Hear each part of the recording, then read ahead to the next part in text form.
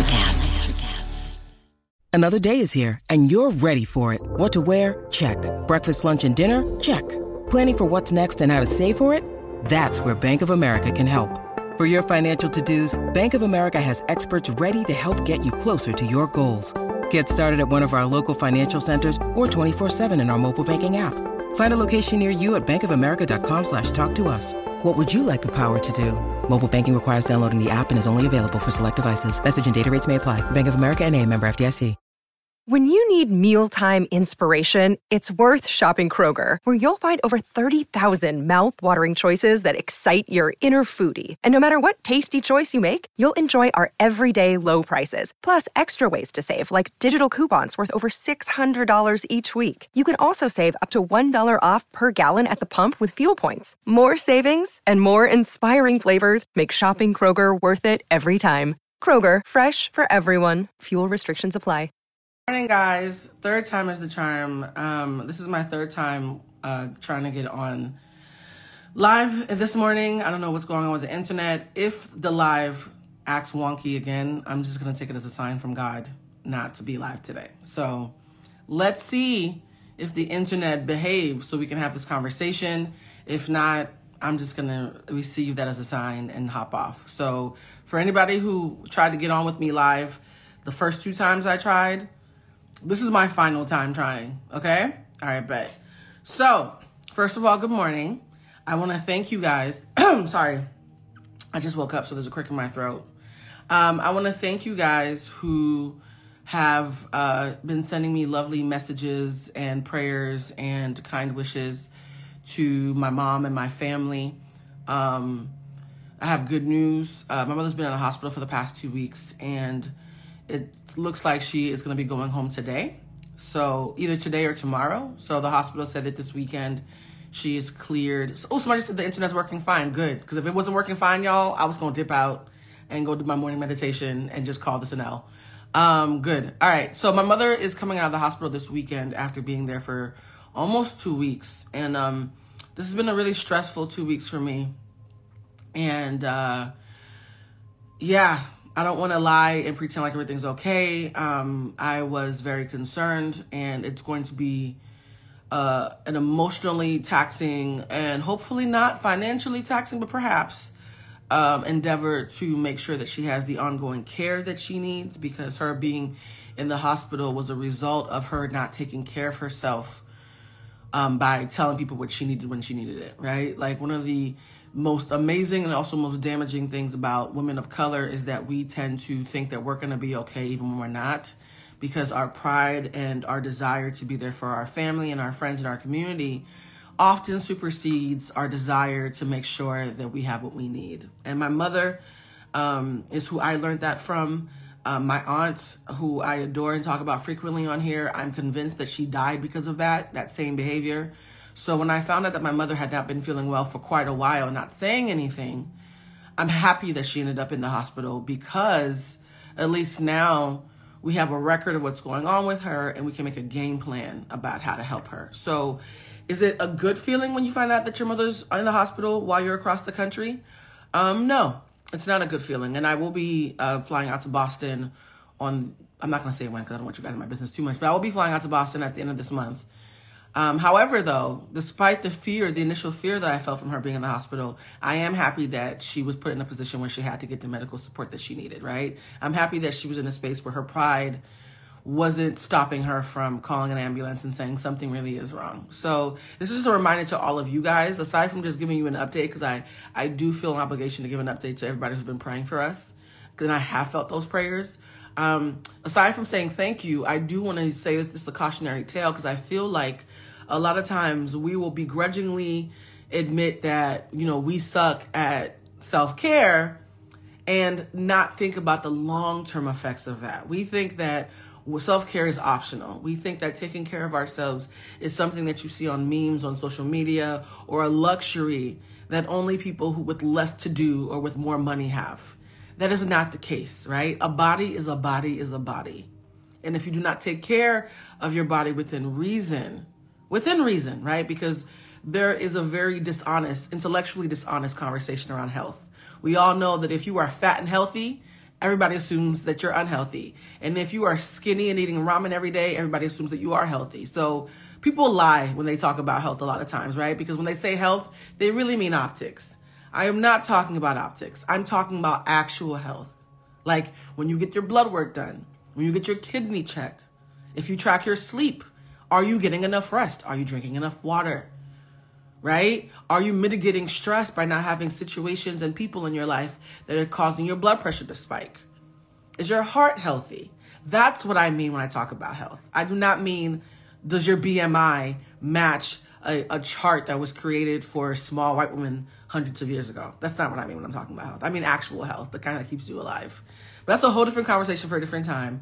So that was the update on that. My mom is good. And thank you for everybody who's saying praise God.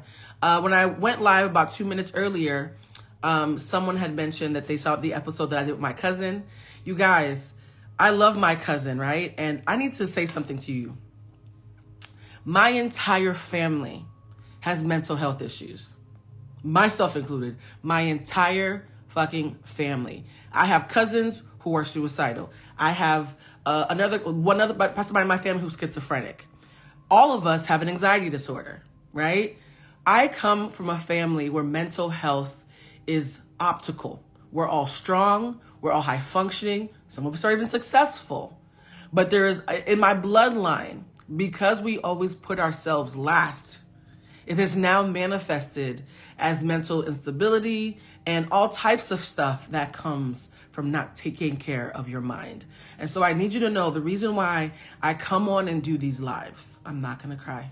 The reason why I come on and do these lives is because for the sake of respecting the value that I add to this landscape, I have to charge my clients, right? I have to have bills to pay. However, once every couple of weeks, Spirit tells me to gift you guys with a free conversation, because you never know who's listening, who needs a good word, who does not have the time, the inclination, or the budget to schedule a consult with me, another coach, or a mental health provider. And also, too, I will say this, because I am not a therapist and I am a coach, there are some greasy and honest conversations that I can have with you that a therapist legally can't, right? I say this all the time. I come on here because I can go rogue in a way that your therapist can't. So when you guys say to me, Blue, you're helping me more than my therapist, number one, thank you. I receive that. But number two, that's not your therapist's fault. There are laws that put really intentional and reasonable guidelines on what they can talk about, okay? And so for the folks who are new to me and to these lives and to whatever the work that I do, because I feel like there's been about 2,000 or 3,000 new people who have started following me in the last couple of weeks, and I want you guys to understand the lens with which I'm looking through this world. Just know that when I come on here, it's a love offering, it's a conversation, but it's also my way of giving back, because I cannot tell you how many times I have listened to a podcast or a YouTube video or a random conversation at a dinner party, and it has unintentionally healed me in a way that I don't think the people who are doing that work or having that conversation recognize, right? All right. Now that I've set the room, let's get into today's topic. My conversation sticking point today, the thing that made me, after being on set for hours and having to wake up at 4 a.m. to get my makeup done, that's why I look like this, guys. The thing that made me roll off the couch after taking my nap from getting back from production to have this live is that there's been a lot of conversations recently, especially with my guest on my show, Humanized. Shout out for all the people who listen to Humanized, about legacy and impact. For those of you who've been watching, somebody said, are you pulling cards today? No, love, I'm not pulling cards anymore. I don't do free readings because I did a lot of free readings in the first quarter of the year, and I calculated how much money I gave away, and I just can't afford to do any free readings for quite a while. A lot of you will come in here for free readings week after week after week and never book me, and so I had to be really cognizant that I didn't want to create a bad habit of not being paid for my labor. So thank you for asking that question. Anyways, a lot of the conversations in the podcast have been around legacy and impact and family, and how we are doing our best to be the ones who change or break the cycle, right? And as a West Indian woman, as a fat Black woman, as an outspoken woman, as a woman who refuses to be shamed, I recognize that I trigger a lot of people because we are told that Black people are supposed to shrink. And we are told that Black women are supposed to shrink. and we are told that fat Black women are supposed to be mammies and mules. And so I recognize the way that I take up space is atypical to the way I'm supposed to. Just to let you know. Hey, it's Kaylee Cuoco for Priceline. Ready to go to your happy place for a happy price? Well, why didn't you say so? Just download the Priceline app right now and save up to 60% on hotels. So whether it's Cousin Kevin's Kazoo Concert in Kansas City, go Kevin, or Becky's Bachelorette Bash in Bermuda, you never have to miss a trip ever again. So download the Priceline app today. Your savings are waiting. Go to your happy place for a happy price. Go to your happy price, Priceline.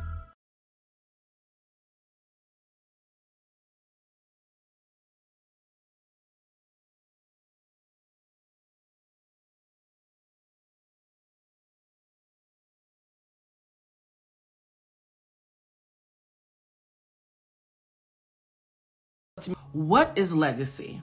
And so I have a question to anybody who's watching. Let me see who I see in here. Sonia's in here. Rachel, Kimberly, I love you. Fury, what's up, love? Sonia is in here. See. Ago is in here. Oh, wow. Thank you, guys. I love y'all. So the question I want to ask everybody who's in the room.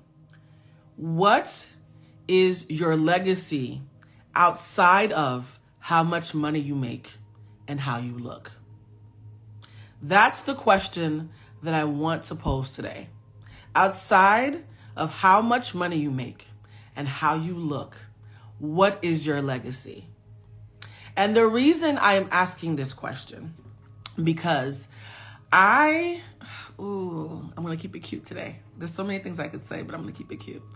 I have noticed that there are a lot of unhealed people who are using the way that they look or how much money they make as a facsimile for healing and growth, right? And that's not a provocative thing to say. I think we all have Wi-Fi and know that's true. And when I have my legacy conversations on my show, we tend to go deeper than that. We don't want to just talk about the optics. We want to talk about, like, your legacy, for those who need a definition, is how you will be perceived and remembered when you are no longer there to control the narrative. One more time for the folks in the back. Your legacy is how you will be perceived and spoken about when you are no longer around to control the narrative. And so, outside of how much money you made and how fine you might be or how good your surgeries were, what is your legacy? Now, if somebody was to ask me that question, you guys know the way I am.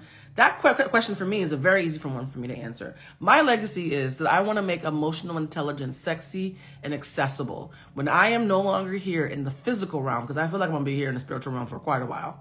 But when I am no longer physically here, when people are talking about me, they're going to talk about the stuff that I said on my lives, or the conversations that we had behind closed doors, or the classes that they took, or the sessions that they had with me, or the book that I'm writing and what they learned from reading it. They're going to talk about the ways that I challenged them, inspired, or even incited them to be more introspective and to give themselves permission to be their authentic selves. And to also ask, what does authentic mean to me today? Because even that is subjective.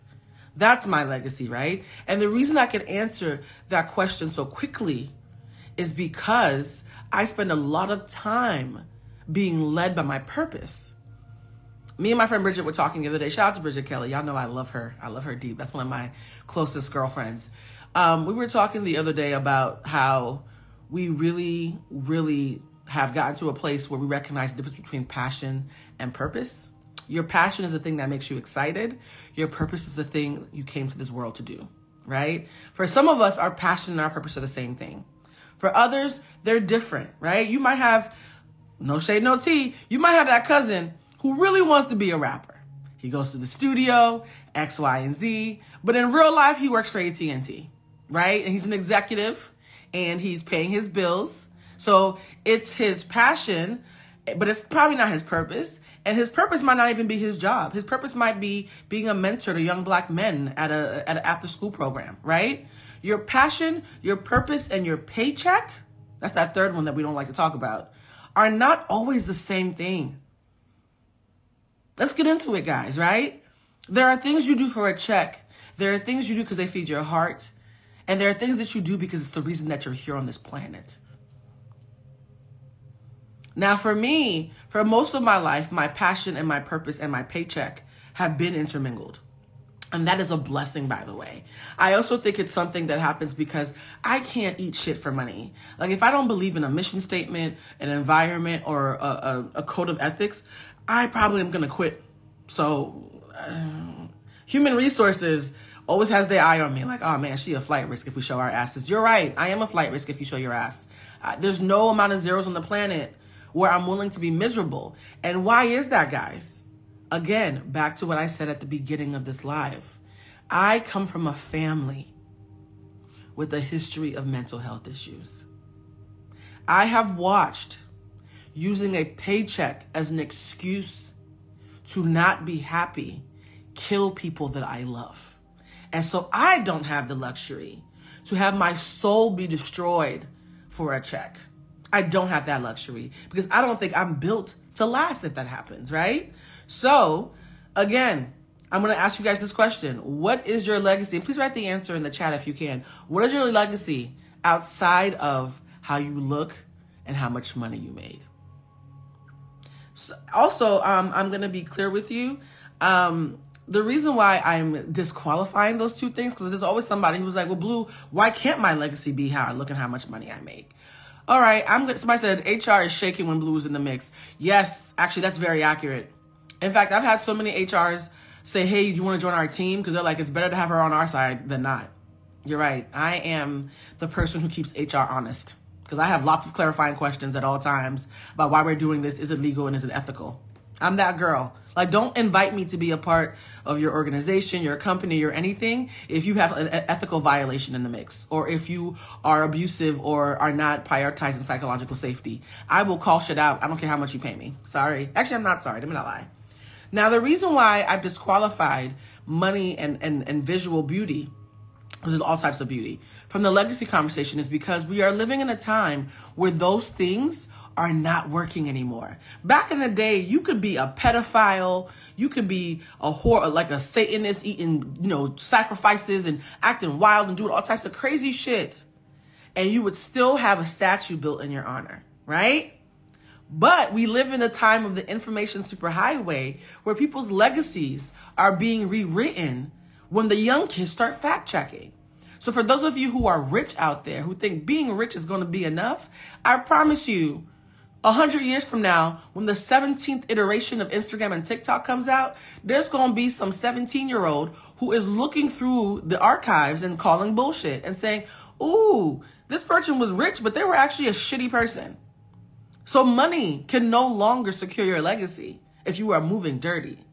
And as for beauty, back in the day, we would see people like Dorothy Dandridge, i.e. the Black Marilyn Monroe, although I hate censoring whiteness by saying that, but some of you just need it as a reference. Or we would see Halle Berry and people like that, and they would be like, oh my God, she's so beautiful.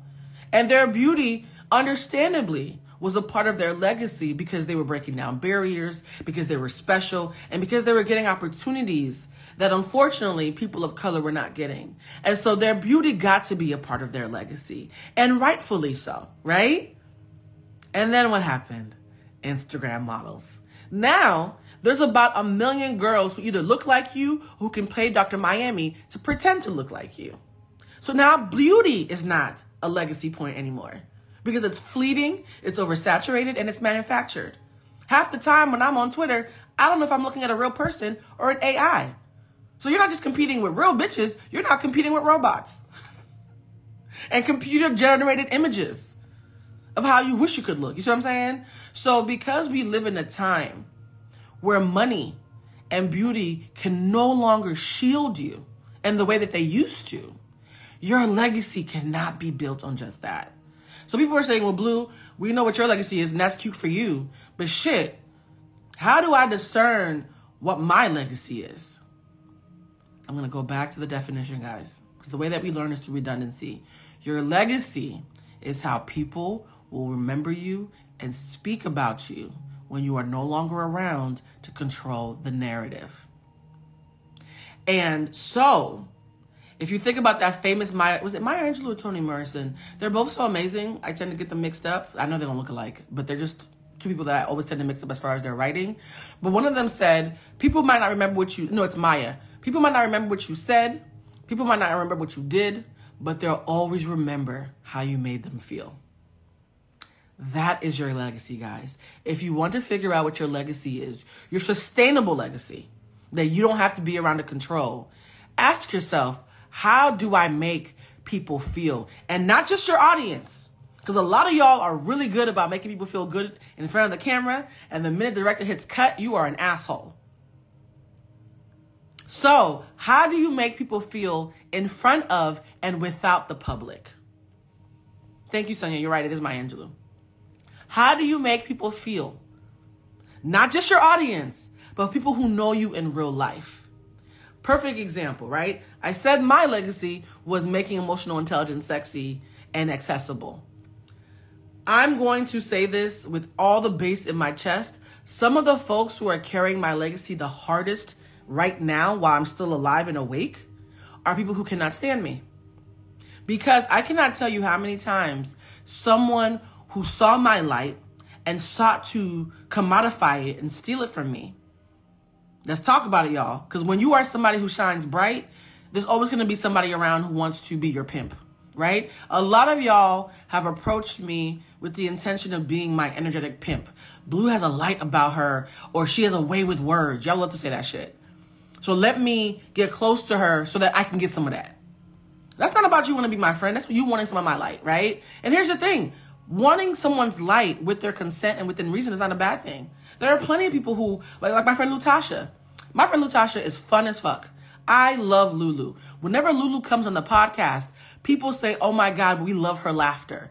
Her light is why I'm inviting her, because I know her laughter is contagious and she makes people feel good. That's an honorable way to want somebody to come into the fray because you want to bask in their sunlight. There's a good way to do that, right? My mom, before she went to the hospital, I'm not going to cry. I'm not going to cry. A couple of days before my mom went to the hospital, I texted Lulu because I was in Boston at the time, and my mother was saying that she'd been watching my podcast and that she didn't really understand a lot of what I was saying, but she could tell that I was talking about boys and sex a lot. She's like, I'm only catching every third word, but you talk about men and sex a lot. I was like, oh man, that's awkward. I'm not going to stop though. And I actually don't talk about men and sex that much. I just think she was hyper-focusing because a part of her thought I was a virgin. So my mother's talking about the show. She mentioned people she didn't like, because she's West Indian, and West Indian mothers are rude like that. Love them. She mentioned whose energy she didn't like. Then she mentioned whose energy she loved. And she said, this one girl, when she comes on the screen, I don't even know what y'all are talking about, but her laughter and her smile makes my day. And so I pulled up my YouTube page and looked through, showed her all the videos, and she pointed to Lutasha. And I literally took my phone, I was about to cry, and texted Lulu and said, Lulu, I need you to know that you heard about my mother so much joy. Thank you. That's Lulu's legacy. She's never even met my mother, but she is someone who just by being full of joy has made people feel like, oh my God, a little bit of sunshine came into the room. And I'm using that example to say, there's not necessarily anything wrong when wanting to bask in someone's light. There is something wrong, though, in wanting to eat someone's light, and commodify it and pretend it's your own. And that's when y'all got me fucked up. Someone said, Blue, you make me feel empowered and want to speak up and aw, that makes me happy, Crystal. You guys, by the way, everybody's putting we love Lulu in the comments. Lulu, I hope, okay, I'm going to have to tag Lulu in this because I want her to see it and to receive it, because I feel like so many of us bring people joy and we don't get our flowers. And so when Lulu came on the show, kikiing with me, she had no way that an old Haitian woman in Boston was going to be like enjoying it in the way that my mother did. She had no idea. She was just being herself. And that's the beauty of being authentic, guys. When you are authentically yourself, you have no idea who else you're giving permission to simply by being you.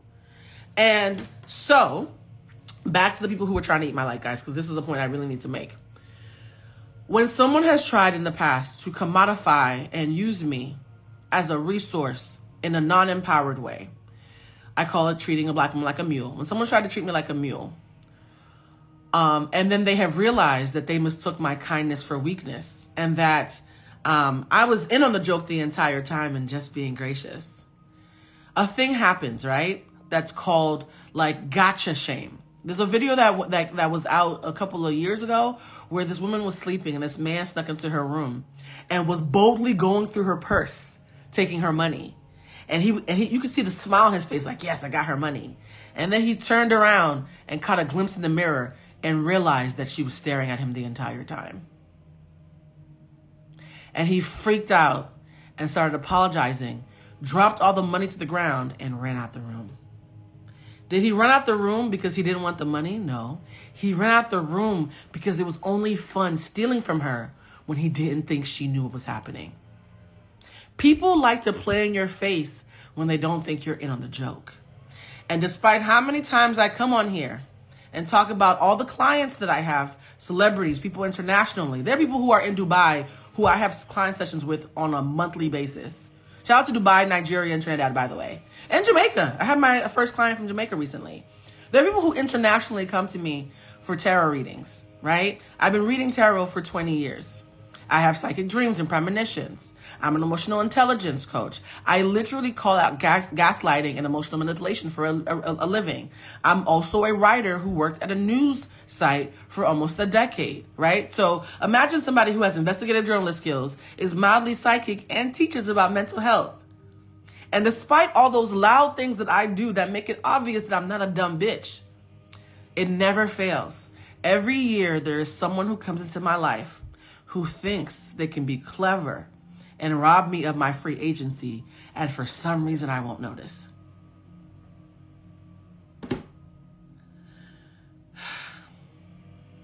Every year. There is always someone. What's that old Janet Jackson line? Like a moth to a flame burned by the fire? Yeah, I'm the fire, guys, right? And so like that lady in that viral video that I really wanted to look up because I really want you guys to see it. It's actually kind of funny. People try to steal from me my time, my kindness, my compassion, my resources, my light. And I literally watch them being giddy like, oh, I got over on her. And what they don't realize is you're not stealing something that I don't have a surplus of. When people want my light and I play along for a certain amount of time, I'm doing it for two reasons. I'm doing it because I want to watch them and see what their true character is. For those of you who are not taking my workshop, actually, let me put the URL for the workshop here. OTS. I always forget to do this, guys. This is why I need somebody to help me with branding and marketing. OTS.eventbrite.com. Sign up. Thank you for those who are being... And then I'm going to pin this. All right. For those who do not take my class, you might not be aware of this, but like a lot of times when we talk about relationships in my workshop, I tell people all the time that you don't have to call out everything you see, right? Because your true character, someone's true character is what they do when they think no one is watching. And so a lot of times when I'm playing stupid, which is what I'm actually doing, let's keep it a buck. A lot of times when I'm playing stupid and showing grace, and letting people take money out of my purse, energetically speaking. Sometimes literally speaking, actually. A lot of y'all owe me money. We'll talk about that another time. When I'm letting people do that, it's because, number one, I want to see their true character. I want to see who you are when you, for some reason, think I'm a dumb bitch. I want to see who you are when you, for some reason, think that I'm less confident than the way that I always show up. I want to see who you really are when you think that you're superior to me. Hold on for a second. Sorry, my thing just fell off the thing. I want to see who you are when all those things are working in your favor, allegedly. Because that's your true character. Your true character isn't you being nice to me when I'm on Hollywood Unlocked with Jason Lee. Your true character isn't when you're, checking up on me, when you want me to, write a story for you for the griot. Your true character isn't who you are when I'm booking you to be on Humanize and you want to get a look. That's not your true character. Your true character is not when you run into me in VIP with your favorite so-and-so who you didn't know I was friends with. And now you think because of my proximity to somebody that you think is important, you want to be nice to me. That's not your true character. Your true character is who you are when you think you are cleverer than me and I'm a nice, dumb bitch that you can get over on. That is the real you. So I will play along and simply watch. so that when I do make a decision about how I move, it's not informed by intuition or assumption, but simply by your own actions. And then what happens, guys, when I play stupid and let somebody reveal a true character? They look in the mirror and they realize that my eyes have been open and I've been watching them the entire time.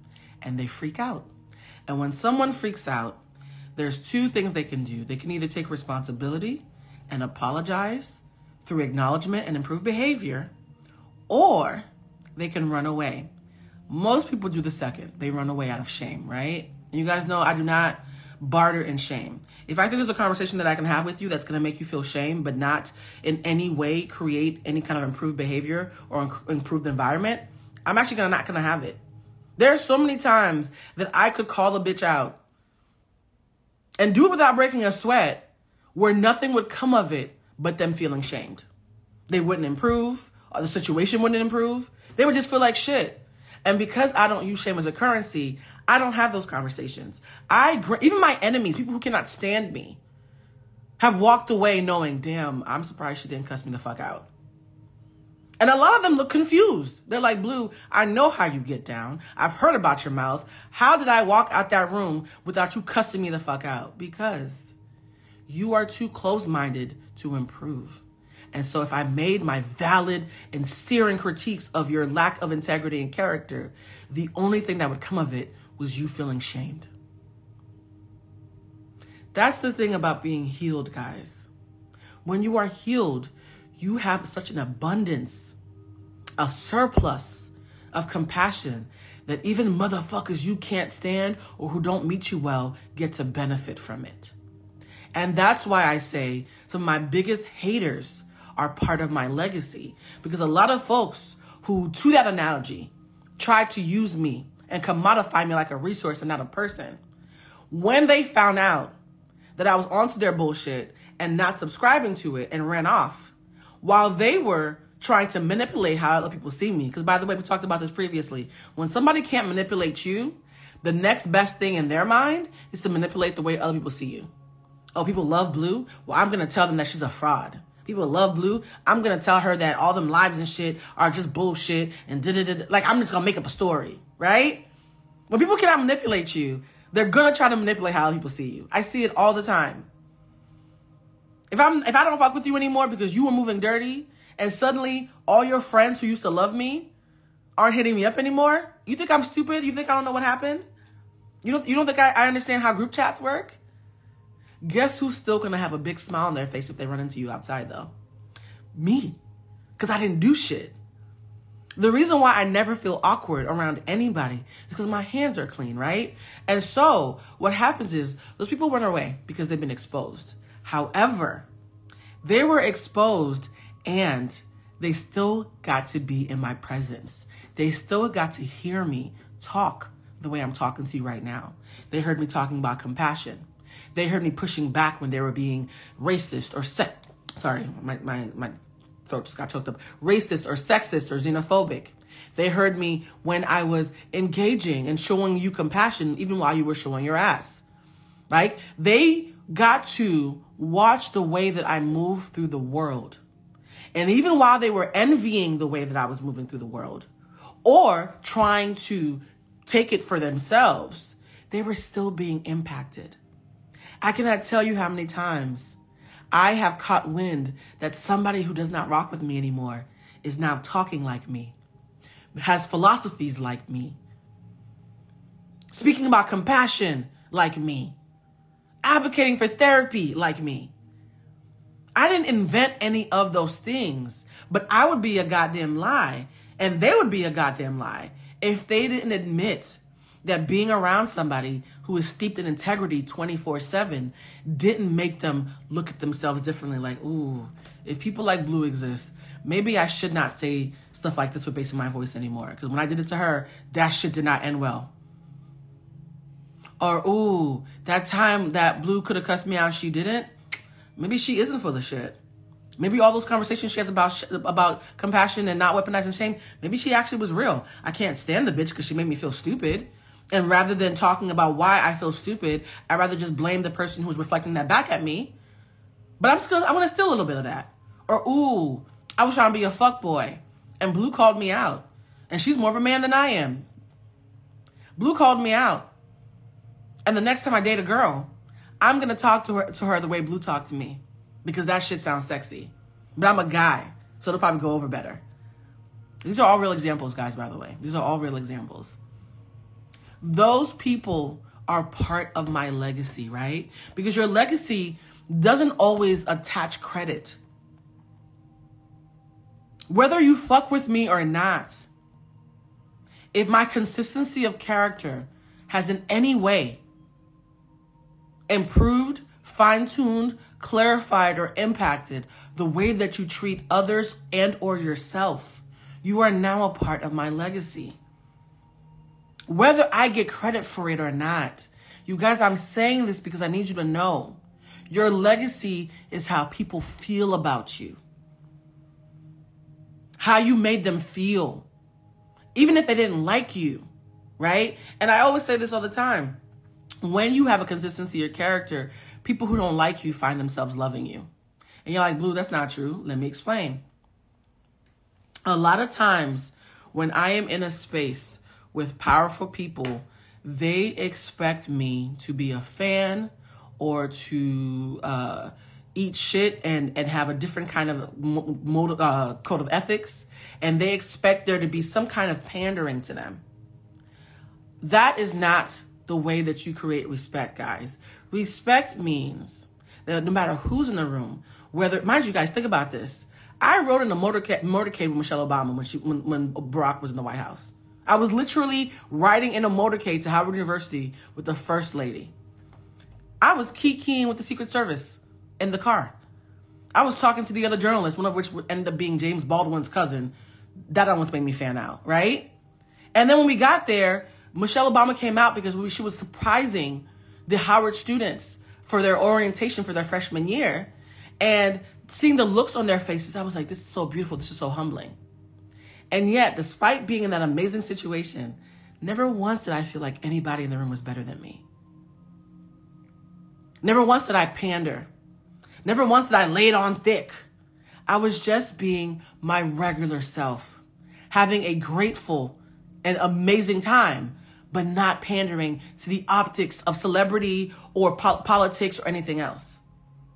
And that's why I kept getting invited back, right? Because when people recognize that you're not going to use their power, their fame, their money, or their celebrity as a reason to genuflect and act like they're better than you, in that moment, whether they realize it or not, you're humanizing them. When you do that, you're saying, you're not better than me. I'm not better than you. We are two human beings having an extraordinary experience. Yes, I'm going to show you respect for whatever amazing accomplishments you have, because respect is still a thing, but you're still another human just like me. I need you to understand how freeing that is. I have a Rolodex full of powerful people's numbers. I have never asked any of them for a favor. They've offered a favor. They've offered to help me. They've said, Blue, let me support you. And I'm like, all right, bet, awesome. But I don't see them as favors. I see them as people that I care about who happen to do extraordinary things. Think about that, guys. Your legacy is baked into the way people feel when they walk away from you. And I'm not going to say too much because I need to watch my mouth, because it's been brought to my attention that my reach is a lot more than I think. You guys, if you haven't, I would highly suggest that you look at your Instagram analytics, because I made the mistake of thinking that whatever your follower count is, that's your engagement. Yeah, that was not true. I think I only have 25,000 followers, and yet month after month, the impact apparently from my insights is 6 figures, which means 8 times more people watch me than who want to admit that they're following me. That's your legacy. There are people in this world who are taking notes on what you're doing, who are hiding in the bushes, but still being inspired by you. Why would I have... There was one month, I think it was maybe 3 months ago. There was one month that I had 894,000 people come to my page. And I think at the time I only had 20,000 followers. Think about that. Who's willing to be counted and who's actually watching are not the same thing. Your haters are often part of your legacy. And the reason why I always say consistency of character is this. I have no control. You have no control about how people are talking about you behind your back. Zero control. Well, okay, let me be honest. I'm a witch, so I do protection work, so I am protected. There have been several people who have meant me harm, and then harm has happened to them because I do something called return to sender. I'm protected in a way where my spirit guides, my advisors, I'm cloaked, and so whenever somebody sends me bad energy, it goes right back to them. I tell people all the time, please keep it cute with me, because I'm not going to do anything nasty to you. But the way my spirit guides are set up, and on 3 different occasions in the last 2 months, I have gotten phone calls from friends or exes or whatever who like, yo, Blue, since you stop fucking with so-and-so, their life has been a shambles. Did you put a hex on them? For the record, I do not put hexes on people. All I do is protect myself spiritually. So if I'm protected spiritually and covered in return to sender energy, and your life is a shambles, that means you meant me harm, and whatever bad intention you meant for me just went back to you. That's all that means. And I don't feel bad about that. I don't feel bad about your bad energy going home. I don't feel bad about your bad juju going where it came from. That belongs to you. All I did was send it back, right? So for those who've been hitting me up, stop asking me if I'm hexing people. The fact that people who do me dirty, their lives are usually in shambles for about, from what I've been hearing, 6 months to a couple years, that's on them. And I feel zero guilt about that. Someone said, yes, the real ones know this kind of protection. Someone said, I don't like that question. I don't like that question either. I really hate when y'all ask me if I hex somebody. My character is louder than that. Farrah said, the link needs a 20-inch lid. The OTS site is something else. Yes, you guys, please. Oh, you guys, I did the link wrong. Thank you, Farrah. It's OTS. Shout out to Farrah and everybody in here who's keeping me honest. The link for the class is OTS 20. And we're going to talk about the 20 in a second. OTS 20 dot, this is why I need an admin assistant, eventbrite.com. All right, sign up. And you guys, the reason why I'm telling you guys to sign up because it's the last one of the year. Last one of the year. All right, I just pinned it. Thank you guys for pointing that out. The link is actually ots20.eventbrite.com. And the reason somebody said the Haitian ancestors protect us like that, funny enough, it's not just my Haitian ancestors. My magic actually comes from my Cuban side. I know, plot twist. OTS20.eventbrite.com. The reason why the link has been updated to be OTS20.eventbrite.com is because this August marks my 20. I'm so excited. August marks my 20-year anniversary in emotional intelligence work and as a writer. I got my first professional writing job working for the Harvard School of Public Health in August of 2003. It was the first time in my entire life that I was a paid writer and the first time in my entire life that I did anything around emotional intelligence. And that was 20 years ago in a couple of months. That is wild for me to think that I've been doing this for 20 years. It also, somebody says, are you looking for an assistant? I am, but I am currently reconfiguring my priorities because there are a couple of job opportunities that I want to explore. And so, yeah, but I will be looking for an assistant. So yes, I am 20 years in. That's why the OTS link is now OTS20.eventbrite.com. Thank you again, guys, for shouting that out. And the 20 means that it's 20% off because I thought like if I was going to celebrate, I wanted to give something back. For those who've been like, Blue, hey, I'm a college student. In fact, in my last class, shout out to Sam. In my last class, which was amazing, by the way, shout out to the winter OTS class. Bridget Kelly and her fiance Cheech, who we all love, was in that class. A couple of people from the class who did it last year came back because we always say that emotional intelligence is like personal training. You can do the class and do well and then regress and have a rough patch and do it again, and that's fine.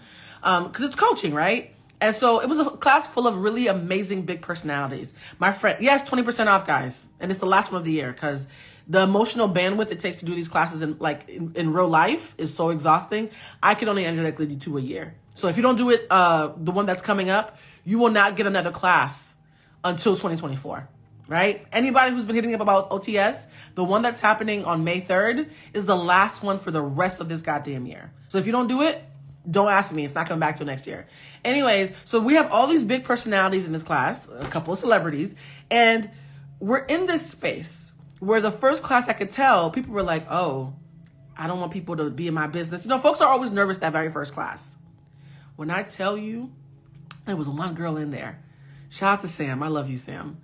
Sam said, Blue, I saw you mention the class on live last year. I am a college student. I ain't got no money. I had to save up to take this class, right? She had to save up. And she was like, I'm so excited to finally be in the class. And then she gets in the class and she sees Bridget Kelly. And she's a huge Bridget Kelly fan. And she starts fanning out like, oh my God, I love her.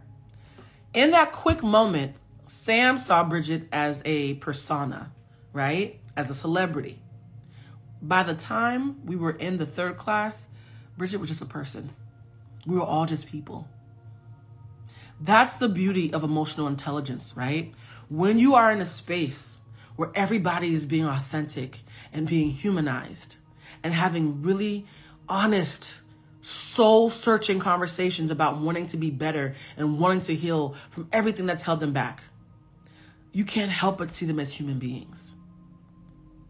That is part of my legacy, right? So I want you guys, when you're thinking about your legacy, because for those who are coming in late, the question that we're talking about today is, and write this down for anybody who actually wants to answer it, what is your legacy outside of how much money you make and how you look? That's the essential question today, guys. If we didn't mention a word about how much money you made, and we didn't give a shit about what outfit you had on or how snatched your body was, what would people say about you when you are not allowed or around to control the narrative? And the reason why I keep on repeating that definition, and watch somebody take it and make it their own. The reason why I keep repeating that definition is because a lot of times people who operate from a place of fear tactics think that they've gotten over. They're like, well, I hated myself growing up. I was broke or poor growing up. I, felt ugly growing up. I felt like people slept on me growing up. So I'm going to become rich and famous and make sure that I look good and I have a lot of money and I build a company and have all these things to flex so that everybody around me cannot help but admit that I matter, right? Now, here's the thing about that plan. All those things are good and fine and actually valid, right? However, how are you treating people while you're building that legacy? Because when you die, when you are no longer here, and you might have a statue or a building or a studio named after you, and a camera crew from Netflix or whatever new streaming service is a big deal 100 years from now, and they talk to the children of the people who worked with you and knew you, they're not going to talk about how rich you were. They're going to talk about how you treated their family. They're going to talk about how you made them feel. They're going to say things like, I always felt small around him or her, but he did good work. That one time he berated me or she berated me on set, made me feel shitty, and I cried for a long time, but he did good work. Or she, was seen as so brave on camera, but behind the scenes, she had all these issues and was a tyrant. That's what's going to be said, right? So I need you to imagine, pretend that it is the year 2090 and someone has hired a documentary crew to talk to the descendants of everybody you've ever held space with. That is your actual legacy, guys. A lot of people think because they have NDAs or they are too big to talk shit to take down, or they, look very attractive but have no personality. They think because they're invited into the room, because they have access, because they have an optically shiny life, they think that means they got over. None of that means anything. When people lay down at night, my mother once told me a long time ago, a friend had betrayed me and I was crying about it, and she came into my room and I was like, Mom, I don't understand why she betrayed me. I did all these things out of pure love. I did these things not because I wanted to be thanked. I just did them because I cared about her. Why was she so mad at me? My mother said, and I've mentioned this several times, sometimes people resent you for having it to give. Sometimes when you're abundant, people resent you for your abundance because they know that if they were in your position, they would carry it differently, right? Stingy people expect you to be stingy. Lying ass people expect you to be a liar. Bitter people expect you to be bitter, right? And so when you are not what they expect, they almost have to find a way to self-sabotage to level the playing field so that they can reinforce their version of reality. She also said, though, when that girl lays down at night before she goes to sleep, she knows how good you were to her. And I remember that struck me because I was like, you're right. This person is talking all this shit about me to their friends, trying to like smear my character. But when she lays down at night, I know she knows I was good to her. So think about it, guys. What are people really thinking about you when they lay down at night and there's no one around, you included, to manipulate the narrative? If you have to be alive or in the room for kind things to be spoken about you, your legacy's in trouble. On the other side, on the more positive side, when you are someone who has just taught yourself to show compassion, even when bitches got you fucked up, right? Because y'all know, y'all are so lucky I'm saved. When you have taught yourself to take the high road within reason, because I will cuss somebody out. I just won't do it the first time they do something. It takes a while for me to get to the point of cussing somebody, but I will. But when people are like, damn, Blue was good to me even when she didn't have to be. You know what happens? Things that you do that mean nothing to you mean the world to folks. I cannot tell you how many times I've been at a party or a gathering or whatever, and so I said, hey, Blue, I saw this random post you did about X, Y, and Z, and it really helped me out. And I was like, really, that post? Of all the deep shit I posted, that's the one that helped you? When your hands are clean, even your throwaways hit. When your character is consistent, even the shit that doesn't mean anything to you can still have a positive impact. Somebody just wrote, if you have to be a liver in the room for people to talk nice about you, your legacy is in trouble. I love it when y'all quote me because I don't be quoting myself. Let me take a screenshot of that. Hold on. I did say that, didn't I? By the way, for those who are asking about the book, I saw somebody write that in there. I am working on the book and I'm not ghostwriting it. I'm writing my book and I am excited about what's going to be in my book. And also too, I'm curious, right? Because I think since I was maybe 25, people have been saying, Blue, you need to write a book. And I was wondering, like, how it would be perceived because I don't know how to pull punches, guys. I don't know how to... Actually, let me take that back. I know how to pull punches. I just choose not to because I have no incentive. A lot of times when people are pandering or being less than themselves, it's because they're operating from a place of fear. Unfortunately or fortunately for me, I'm not scared of anybody. I'm scared of weapons. I'm scared of disease. I'm scared of natural disasters. But I am not scared of verbally having a conversation with a single person on this planet. There's not a single human being alive and breathing who I'm scared to have a verbal conversation or confrontation with. And because of that, I'm a little froggy, right? Because when people are scared, that's when they eat shit. Because nobody scares me. Like literally nobody. I even asked my doctor, am I a sociopath because nobody scares me? My doctor was like, no, number one, you're neurodivergent. And number two, you know, you have a strong code of ethics, so that's probably why. So it is what it is, right? When you're someone who is immune to social fear, you have to watch your mouth. If there's anybody who's listening to this who relates to this, I know you all like to brag, I ain't scared of nobody. No. People who are not scared actually have to watch their mouths more. Somebody said, humanized. I love how y'all doing shouts. Somebody said, hopefully you narrate as well. I love your voice. It's funny because I'm thinking about getting into voice acting. That's a whole different conversation. When you are someone who is not manipulated by fear, you now have to watch yourself because the average human being bites their tongue out of fear, panders out of fear, kisses ass out of fear, is silent out of fear, speaks out of fear, right? But when you don't have fear as a gauge, every word that comes out of my mouth has to be intentional. Because if I'm not intentional, I'm going to fuck around and scare somebody. And I don't want that. I don't want to scare people. Somebody said, I wish I was like that. Girl, it comes with a responsibility. Be careful what you wish for. What you share and how you show up in the world is so appreciated. Thank you, guys. I appreciate that because I think sometimes people think that when you're brave, it means you're not human and you don't need to be affirmed, which is not true. By the way, I subscribe to your podcast, Humanized. Thank you. I appreciate that. And the thing is, the whole point of Humanized is taking big personalities and big topics and making them human. I love what it's felt like doing it weekly. Now that I've been doing it weekly since January, I kind of wish I was doing it weekly before. And I had somebody of really importance, somebody said, and tries to penalize you for your authenticity. Yes, guys, I am often the target of people trying to penalize me for my authenticity, which is actually a great segue to the last point I want to make today, because I've been on here longer than I expected.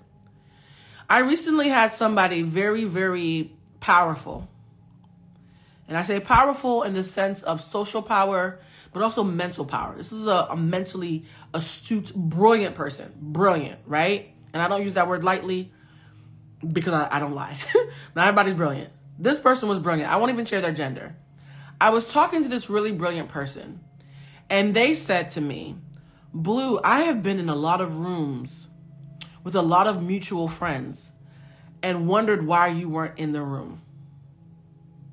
What's going on there?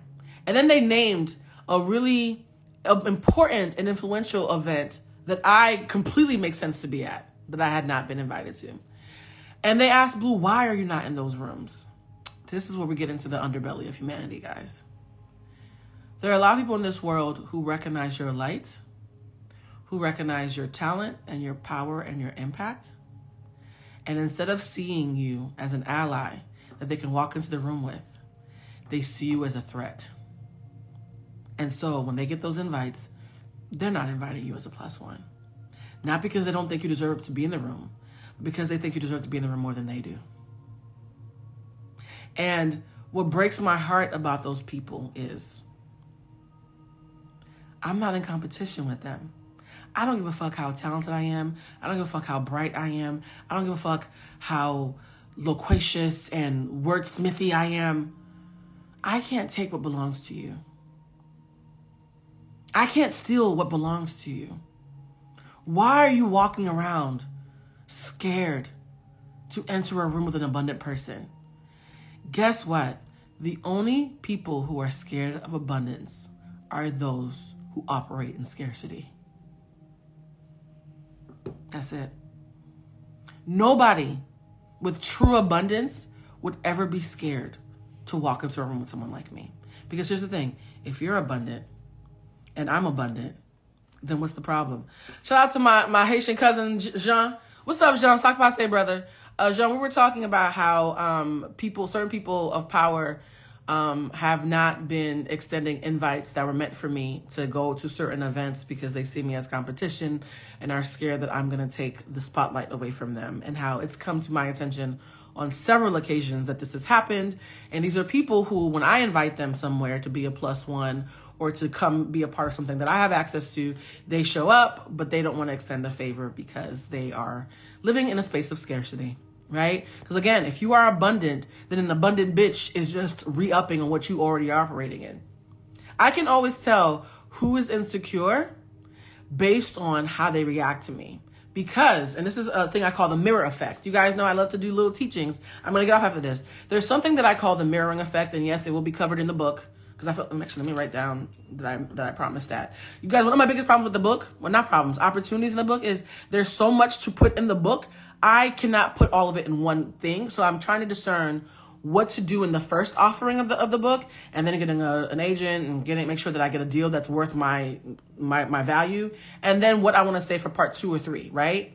But one of the things that I've noticed is that, like, when you are someone who is above, below, or to the left or to the right, you become a mirror. Let me explain that to you. This is called the mirroring effect. When someone is broke, they do one of two things. They either watch videos about people who are rich to be inspired, or they have a friend say, well, at least you're not as broke as so-and-so, right? Because the person who is rich is going to inspire you because they're at the top. And the person who's at the bottom, who's poorer than you, is going to make you grateful because they're at the bottom, right? Or if you want to do something that's atypical, that is like unreasonable and crazy, what do you say? Well, so-and-so did it. Why are you pointing at so-and-so? Because they're on the sides. They're on the fringes. They are atypical. So when someone's at the top, the bottom, or the sides, they become a mirror. as someone who lives on the sides, I don't think I live on the top, and I definitely don't live on the bottom, but as somebody who moves in the world in an atypical way, because being healthy is atypical, guys, unfortunately, people often reflect and project onto me because I'm moving in a way that forces them to re-examine how they're moving. So when I'm around somebody and they want me around and they think my big personality is fun and they don't feel like they're going to lose anything from having me around, it's because they are open to an abundant space. They're like, wow, she has a lot going on. She has big energy. I can feed off of that because I'm abundant too in some way. Or they're saying, I can't relate, but she inspires me. So when it comes to health, she might be a little bit higher than me, right? So that's how I know that you are somebody who's probably more secure than you realize, because abundance doesn't offend you. But if somebody meets me and they're like, who the fuck does this bitch think she is? She can't possibly be as healthy as she says she is. Why has she got so much bass in her voice? You just revealed to me that you're in a scarcity mindset because I'm reflecting back to you and you don't like what you saw. And I'm just going to say, instead of being upset at the mirror, maybe have a conversation with the person who's looking at the reflection, which would be you, right? Make sense? All right, guys, my hour is up. I love you to pieces. For those who came in late, I will save this. Shout out again to everybody who sent prayers to my mother because she's coming out the hospital this weekend after 2 weeks. I'm so happy. And I hope this helps somebody because, again, I didn't plan this live, but I felt like there are a lot of people who are following me who need to hear this message. And if it resonated with you, please share it with somebody else. Don't be stingy, right? If you're in an abundant mindset and you got a word, share that word with somebody else. Love y'all. Bye. All right, I gotta go. Hey guys, it's Miriam Love here, and I want to share something very special with you. Check out my new release, All In, the Spanish remixes, out now on Electric House Records. And always remember, be love, share love, all love.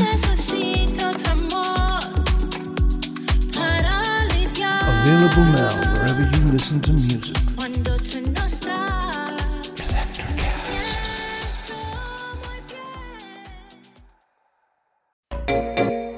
Hey there, fabulous souls. I'm Stephanie Baklaan. And I'm Eden Alpert. And we're the hosts of the brand new podcast, Unapologetically Fab. Get ready to join us on an amazing and real journey as we dive into life after 40 and own it.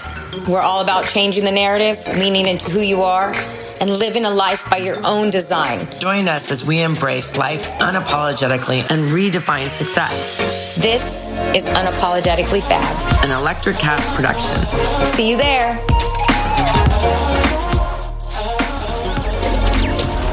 Electric Cat.